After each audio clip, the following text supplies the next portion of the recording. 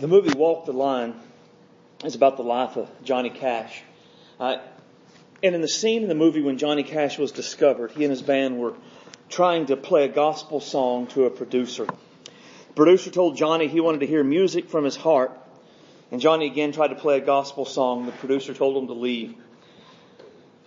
Johnny asked what the guy wanted, and the guy said something along the lines of, if you're just about to die and you only get to sing one song, what is it?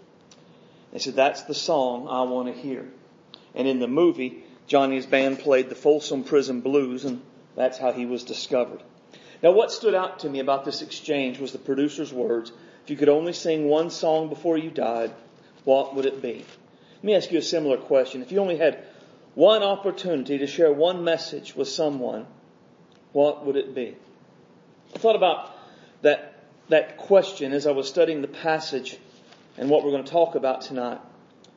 Now, we know what the Apostle Paul would answer to that question. We have a picture of that in Acts 26. He's called before King Agrippa and allowed to speak for himself in defense of all of the accusations the Jews are making against him. He has a tremendous opportunity to say whatever he wants to say in order to defend himself. And so what does Paul do? He shares his testimony about Jesus saving him. He shares the gospel, and he calls on King Agrippa to receive the gospel himself. Given an opportunity similar to Johnny Cash, the Apostle Paul, what message would we share? If someone gave us an opportunity to share one message with them, what message would it be? Now, it's probably not surprising given the title of our series and that we're in church on a Wednesday night. But the one message we should share is the message of the gospel. I want to talk about why tonight. So open your Bible to 1 Corinthians 15,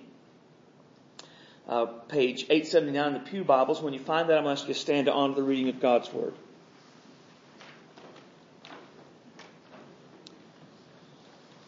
I'm going to read all 11 verses, but we'll primarily be with verse 3.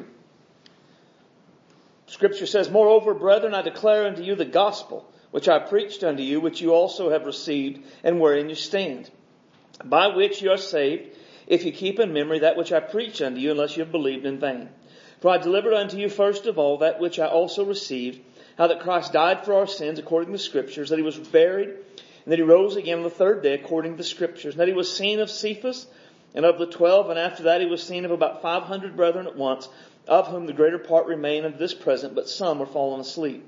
After that he was seen of James and all the apostles, and last of all he was seen of me also, as one born out of due time. For I am the least of the apostles, that am not meet to be called an apostle, because I persecuted the church of God. But by the grace of God I am what I am, and his grace which was bestowed upon me was not in vain, but I labored more abundantly than they all, yet not I, but the grace of God which was given me. Therefore, whether it were I or they, so we preach, and so ye believed. The title of the message tonight is The Priority of the Gospel. Let's pray. Father, we love you tonight. We praise you for your grace and your goodness. We thank you for just the privilege of getting to be your children, the privilege of getting to gather in freedom, and the opportunity to sing your praise, to study your word, to pray knowing you hear us. Help us, Lord, to redeem this time and the opportunity we have. Let what we do tonight not be just a box we check or something we're supposed to do, but an encounter with you that strengthens us and draws us closer to you, helps us to have a greater commitment to the gospel, to know Jesus better, and be better able to go out this week and boldly declare the good news about Jesus Christ. Fill me with your Spirit tonight. Help me to have clarity of thought and clarity of speech. Help me not to get in the way at all for what you want said and what you want done. Take the word, sink it deep into our hearts, and let it bring forth good fruit for your glory. We ask in Jesus' name. Amen. You may be seated. Now, our key phrase for tonight in verse 3, for I delivered unto you first of all. Now, this phrase, first of all, is worded differently in different translations. The Christian Standard Bible says he delivered unto them what was most important. The English Standard Version says he delivered the gospel to them as of first importance. The New Living Translation says he delivered unto them what was most important. And then the Passion Paraphrase Translation says he delivered to them what was of utmost importance. Now, In all of those various translations, all of those various renderings of that phrase, do you see the constant theme throughout? Right? The theme throughout is the gospel message is the priority message. Now, the gospel message is the priority message. Now, again, this is pretty simple, but it is an important truth to grasp because there is in our world today a never-ending supply of competing messages. People and groups want us to take their message and make it our priority message, but we must not do this because many times we only get the one shot.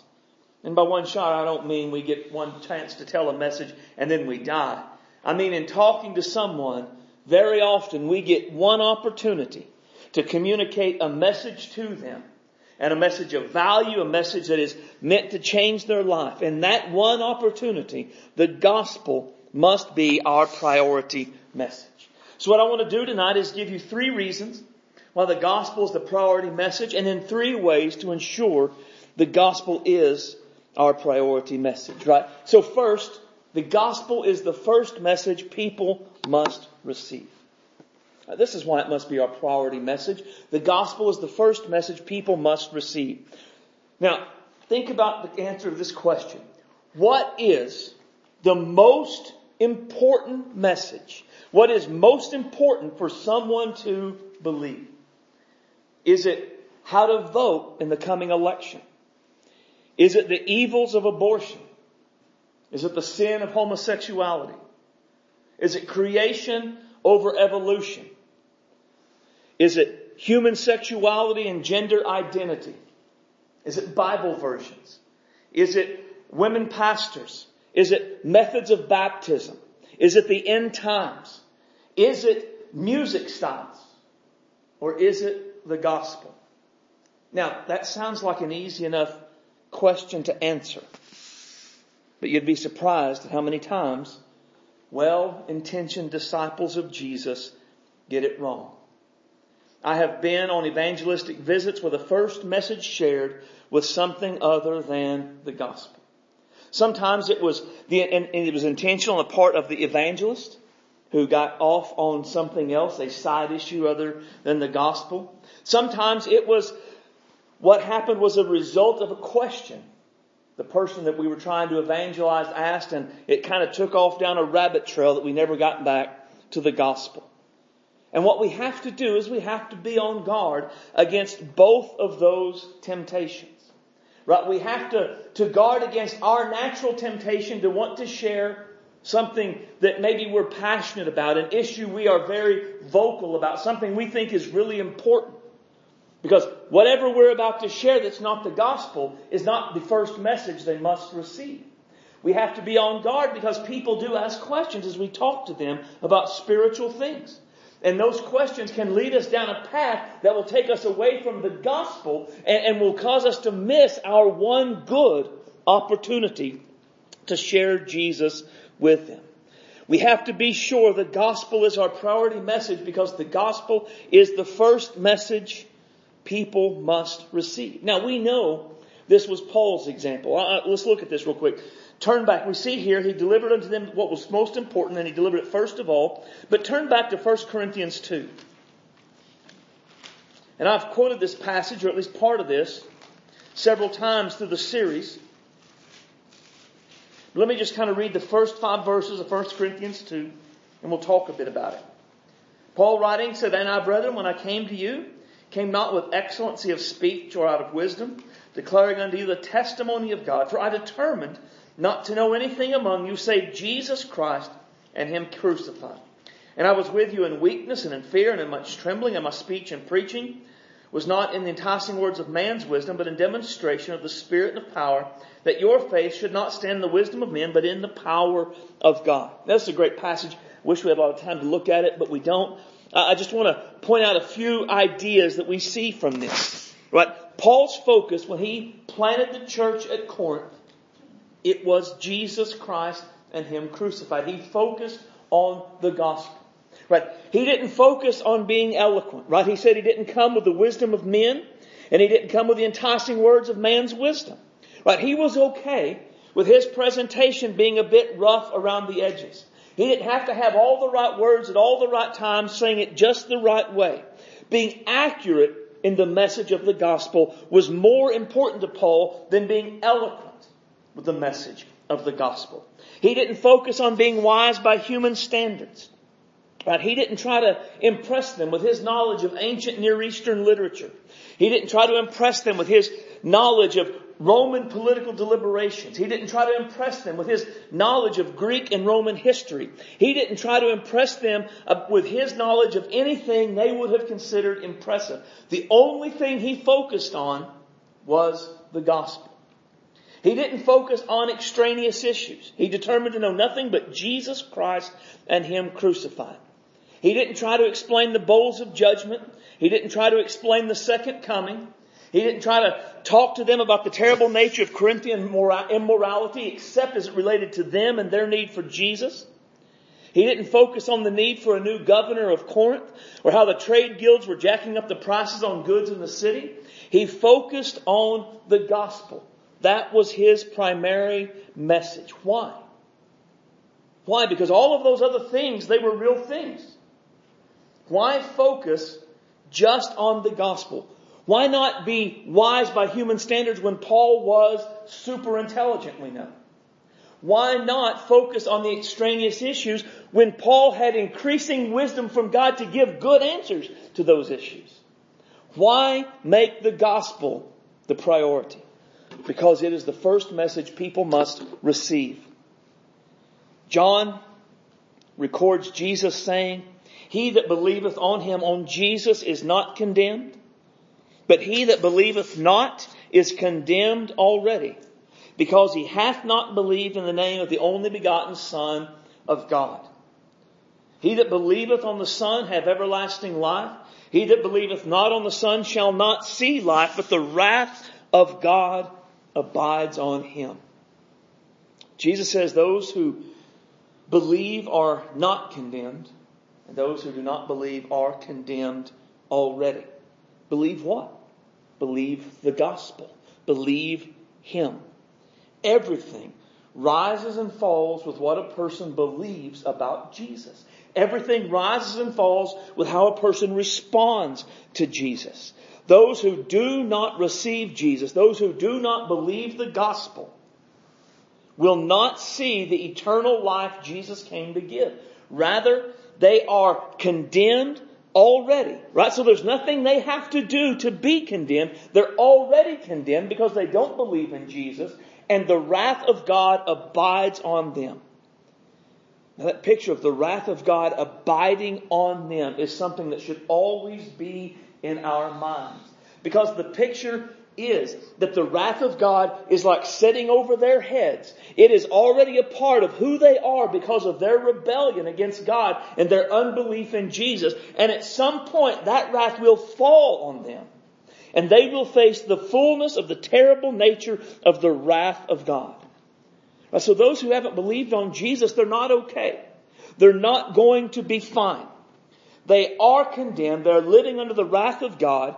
And unless they repent of their sins and believe in Jesus, they will face this wrath. This is why the gospel must be our priority message. There is no other message that will deliver them from the wrath of God. There is no other message that, if they believe, will free them from the condemnation. But what if? What if they're not going to vote right in the next election? What if they're in favor of abortion? What if they think homosexuality is fine? What if they believe in evolution? What if they're in favor of free love and think transgenderism is just the way you're born? Now, those are issues. I'm not going to say they're not. But they aren't the primary issue. They aren't the number one issue. The number one issue, the priority issue, the main issue. What are they going to do with Jesus? Who do they say Jesus is? Because the reality is, it does not matter what they get right if they are wrong on Jesus. Right? If they are going to vote in all the ways that are right, If they believe that abortion is a sin and they are consistently pro-life, they think homosexuality is a sin, they believe creation over evolution, but they do not believe in Jesus, they are still condemned. And the wrath of God still abides on them. If they get Jesus wrong, it does not matter what other issues they get right. Everything rises and falls on Jesus. Now, the rest of the issues, again, they are issues, but they are discipleship issues. They get Jesus right first, and then we begin to say, here's what the Bible says about life. Here's what the Bible says about sexuality. Here's what the Bible says about creation. Here's what the Bible says. But this is after they have repented of their sins and they have believed in Jesus Christ. They are discipleship issues, not salvation issues.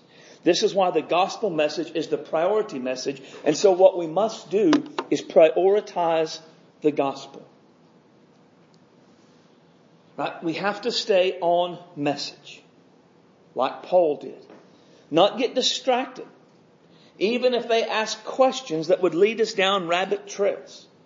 If we're talking to them and they say, well, I don't understand the bowls of judgment from Revelation, our response should be, but what are you going to do with Jesus? If we're talking to them and they say, I had this issue come into my life and I don't understand why God would allow it, that's a real issue. But our response should be, but what are you going to do about Jesus? If they say, well, I don't understand what happens to the people in Africa that never get to hear the gospel. Do they die and go to hell? If so, I don't think that's right. Our response should be, well, that's not you, is it? So what are you going to do with Jesus? The gospel message is the first message people must receive to be saved. So it must be the priority message. And we must prioritize it above all other messages.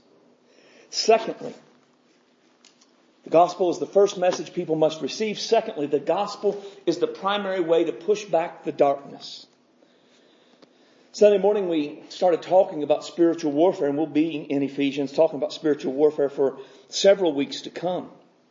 And in talking about spiritual warfare and talking about how to push back the darkness in a community, the question arises, how do we do this? What is the best way to push the darkness back in Guymon, Oklahoma?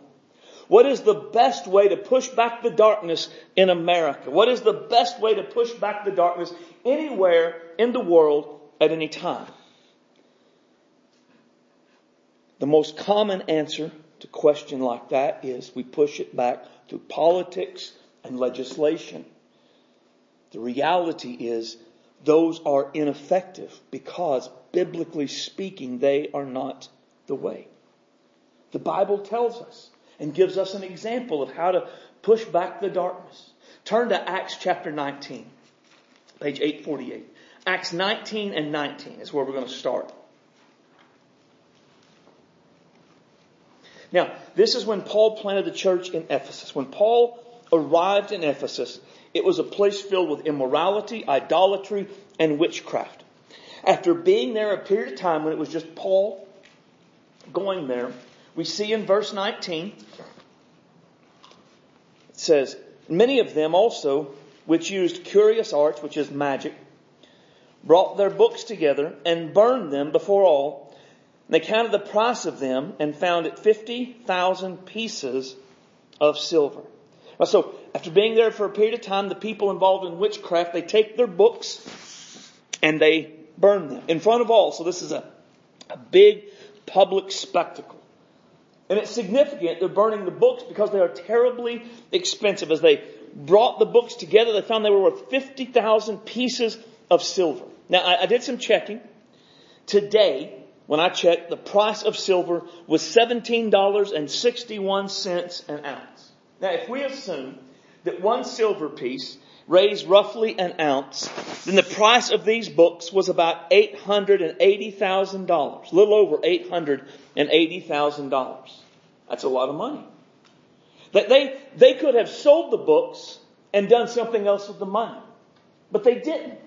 Why didn't they sell the books? Why not sell them and give them? How many more churches could have been planted? How many more missionaries could have been sent? How much other good things could they have done with that money if they just had sold them rather than burn them? Why not sell them? Why burn them? Because those books led to enslavement. They led people to be enslaved to the spirits behind the witchcraft, and they didn't want that. So those books were so, despite the price, they destroyed them so no one else could be drawn into witchcraft. That's quite a change in a person's life. That's quite a commitment. But this isn't the only change we see in Ephesus. Look at verses 24 through 27. There was a big riot, big crowd. Verse 24 said, a certain man named Demetrius, a silversmith, which made silver shrines for Diana, brought no small gain unto the craftsmen. But he called together the workmen of like occupation. He said, sirs, you know, by this craft we have our wealth. Moreover, you see and hear that not alone in Ephesus, but almost throughout all Asia, this Paul hath persuaded and turned people away, saying they be no gods which are made by hands. So not only this, our craft is in danger of being set at naught, but also that the temple of the great goddess Diana should be despised and her magnificence should be destroyed, whom all Asia and the world worship. The idol makers were starting to lose money. Idol making was big business. They made a lot of money by what they did. They were very well respected men. They were men of talent. They were men of skill. They were craftsmen. And they were very rich through this skill. But now their profits were low. The temples were in danger of being neglected. And the idol makers were afraid.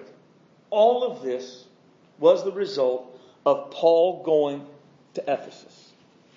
So what did Paul do when he went to Ephesus that caused people to burn their books and caused those who were profiting from human slavery to sin to be put in a panic? Look at verse 8. And he went to the synagogue and spake boldly for the space of 3 months, disputing and persuading all things concerning the kingdom of God. But when divers were hardened and believed not and spake evil of that way before the multitude, he departed from them and separated the disciples, disputing daily in the school of one Tyrannus. And this continued by the space of 2 years, so that all they which dwelt in Asia heard the word of the Lord Jesus, both Jews and Greeks.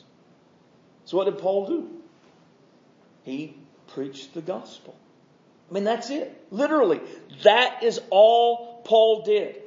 In Ephesus, he determined to know nothing among them save Christ and Him crucified. He preached the gospel and some didn't like it. And they put him out of the synagogue, but he didn't give up in despair. He just took those that did believe. He went to a whole other place and he just continued the work. And he continued it for a couple of years until everybody in the area had heard the gospel of the Lord Jesus Christ.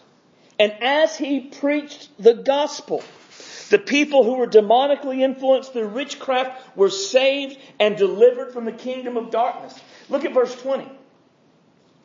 And so mightily grew the word of God and prevailed. The word of God grew and prevailed as Paul preached the gospel. Now, that it means the word of God grew doesn't mean that there was more of the Bible. It means that more heard it, more embraced it. And it grew as people heard it, as they embraced it. And the idea that it prevailed is that the word prevailed over their immorality, the idolatry, and the witchcraft of the day. Instead of people turning to the false gods and saying, does Diana have the answer for my life? They were turning to Jesus. Instead of people going to the witches and saying, can you help me and cause a blessing to come into my life? They were going to Jesus. And as the gospel was proclaimed, Jesus so radically transformed people's lives, they tossed out their books of sorcery. They tossed out their idols. They stopped buying their idols despite their worldly worth. People were so radically saved, they made a clean break from their old idolatrous ways. Jesus worked so powerfully as the gospel was preached that those who profited from human slavery to sin were being put out of business and were afraid for their own wealth and their own safety. All of this happened Because the gospel was proclaimed. Not a single protest was organized. Not a single boycott was planned. Not a single politician was voted for.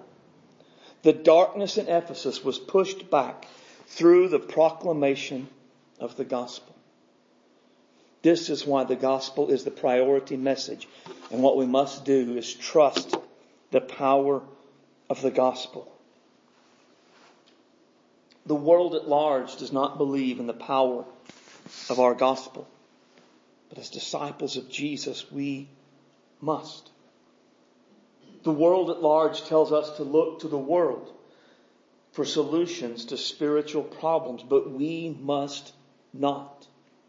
The gospel is the power of God unto salvation for all who believe. We must believe this. Diamond is a spiritually dark place. There are loads and loads of very real, very significant, very deeply rooted spiritual issues in the people in our community. And Jesus is the answer. Jesus alone can heal the broken hearts. Jesus alone can set the captives free. Jesus alone can fix the issues that exist in our community. But Jesus comes through the gospel, not the pragmatic methods of the world, not the worldly ideas of those who do not know our God. If we want to push back the darkness in Gaiman, we must make the gospel our priority. It must be the priority message, and we must trust in the power of the gospel. And then thirdly, so the gospel is the first message people must receive. The gospel is the primary way to push back the darkness. The gospel is the basis for our unity. No one person can do everything. No one church can do everything. Alone, you cannot reach everyone in your workplace, everyone in your school, everyone in your neighborhood, or everyone in your circle of influence. In the same way, alone, our church cannot reach Gaiman for Christ. None of us can do it on our own. We must work with others to reach people for Christ. As individuals, we have to work with others to reach people for Christ. As a church, we have to work with other churches to reach Gaiman for Christ. But we have to know who. Because who we work with actually matters.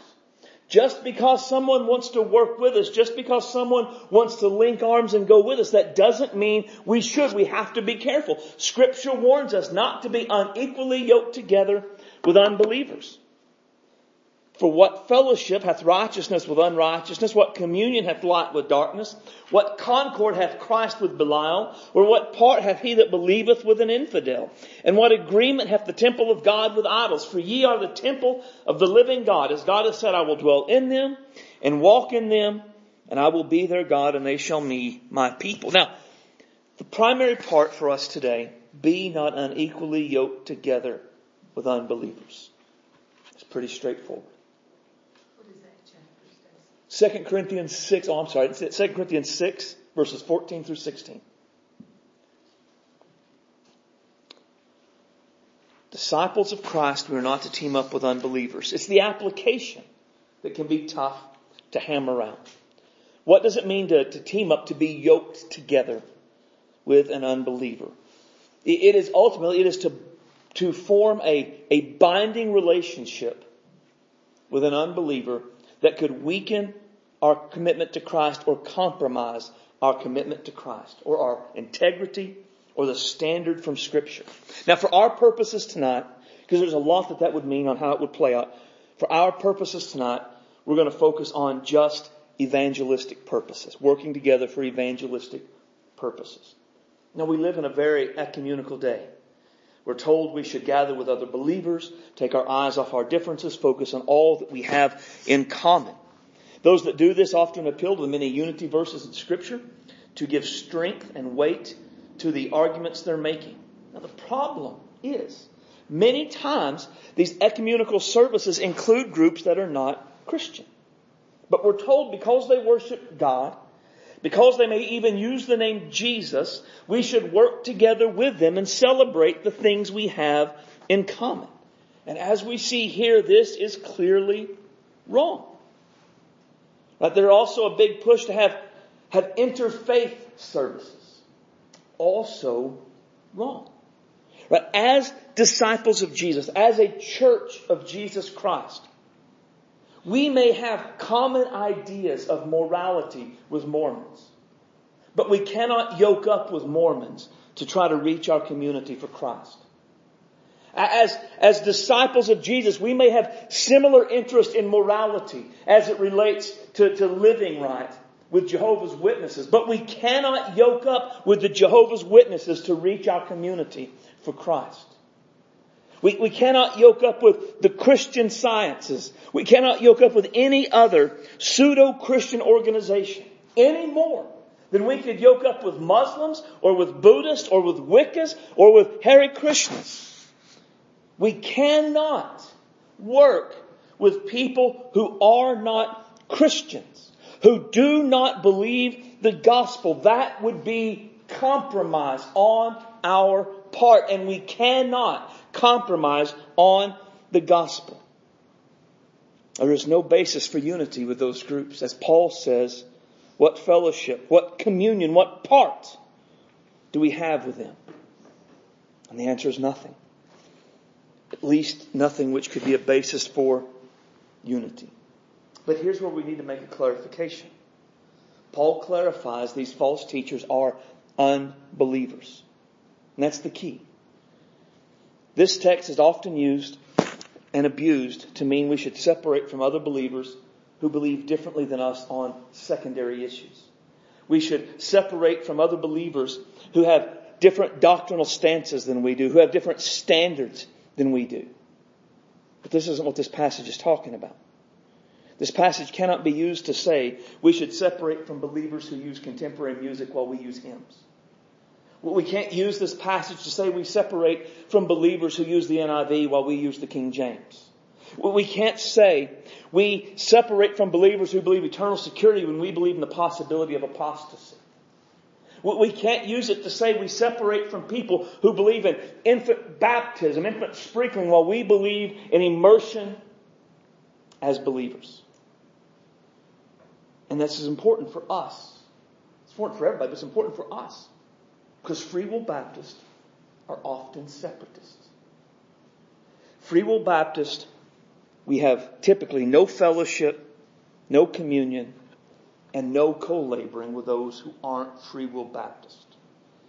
And if you've been a Free Will Baptist outside of this church, you also know that very rarely do we have any union, any fellowship, any communion, any co-laboring with other Free Will Baptists because they might believe different than us about some minor matter of doctrine.